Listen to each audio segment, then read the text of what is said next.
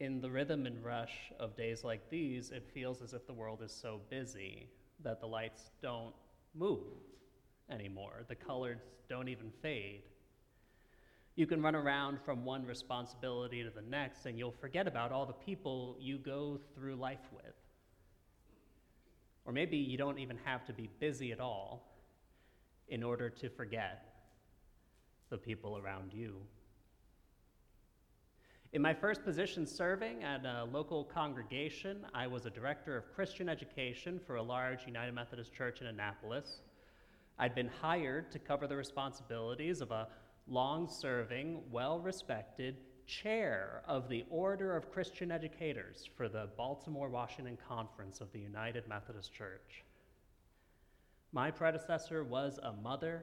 She was trained specifically for her field, and she had served under several clergy and seen them come and go.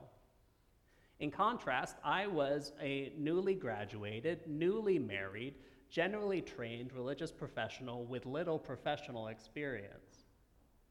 I'd come in after my predecessor had left in a huff, taking a 6-week vacation during which she actually interviewed for her next position. She gave very little notice of her departure, and the congregation was left confused and upset when she made her move to Savannah, Georgia.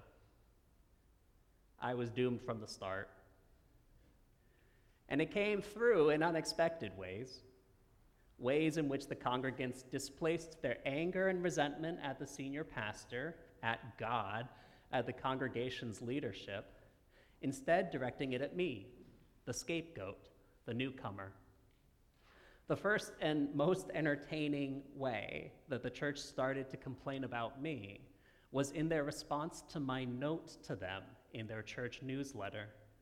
They had no problem with what I wrote, but they took issue with, as my senior pastor shared with me, my decision to include a naked woman in the photo of myself.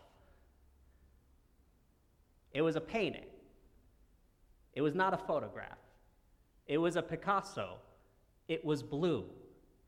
It was in the background at a coffee shop where my wife had taken the photo of me sipping coffee. This was something which has been celebrated as emblematic of 20th century modern art. But this is what raised alarm bells for the people in the church who were ready to raise alarm bells about anything. There was a naked woman in my photo. They didn't stop there. It was just the beginning. The rest of the year, it was one complaint after another, which all amounted to the same criticism. I was not my predecessor, and never would be. They were angry at God, they were angry at their pastor, their church leadership, but they couldn't give voice to that, so they directed it at me, and they blamed me. And it makes sense to me now that they would do anything to avoid facing what they were really feeling. It made no sense that they would blame me for how their senior pastor had struggled to get along with the person I replaced. It made no sense that they would blame me, that he struggled so much to manage a very petty, triangulating, gossiping, and bitter employee. It made no sense that they would take it out on me. But it doesn't need to make sense if what you really want to accomplish is just to avoid facing your own shortcomings, your own inability to trust newcomers, your own outrageous expectation for people to be exactly like each other from one to the next. It doesn't need to make sense if what you really want is to give yourself permission to be mean, to be spiteful, to make snide remarks, and to turn a blind eye to callous treatment of your neighbor. Callous treatment which leads them to feel hurt, to feel isolated, ignored, disparaged, dismissed, and effectively shut out. I'm glad that was only 1 year at that church. But that kind of behavior has consequences. It leaves others, in this case me, feeling empty, feeling like there's nothing but dreams where affirmation and validation might be. It leaves others feeling alone. And this is an experience that I can share with you, because I know you've all had the same feeling, one way or another. It does make me wonder what happened to the gospel, where in Christ we say we speak to each other with respect, we are honest when we have been wounded, we apologize when we hurt each other. What happened to the gospel, where in Christ we say we do not treat others as objects, we see them not as something to be consumed, but as fellow beloved children of God, and we celebrate the beauty and strength of one another? Whatever happened to the gospel where in Christ we say, when someone is bound by law in a system of abuse and neglect and violence, we do not leave them suffering, and we proclaim them freedom. And we recognize the end of a relationship can actually be the beginning of healing.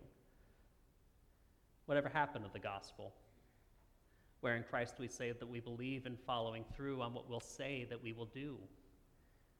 We say yes when a yes will lead to life, and we say no when a no can be said in love. And in all of our days, we choose love and we choose life. Whatever happened to the gospel? Whatever happened to the love of God in our hearts? Because love is the origin of faith and the origin of hope.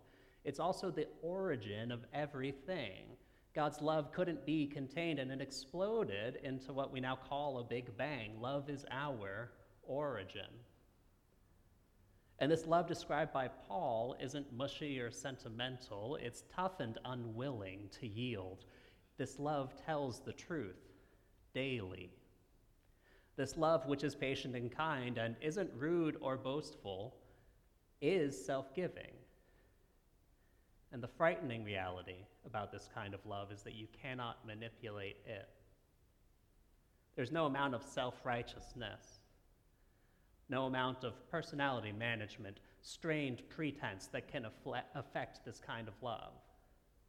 There's no amount of points that can earn it. It demands something of you and of me, and we find in ourselves, hopefully, a courage to look at who we truly are deep down. That we would find in ourselves how we really do treat one another, even if we're fearful to open our eyes. Love requires us to come to terms quickly with those we have wronged. It requires us to leave our manufactured safe houses to face our own selves for who we are, and to ask for the help from the one who knows us better than we could dare to imagine, and accepts us all the same. We keep running away from who we are, keep ignoring our own shortcomings, but God sees them every day and accepts us just the same, wishes we would as well. Will you act with this kind of love in your life, even for the people you have already cast out and cut off? What might happen if you did? I can't wait to see. Amen.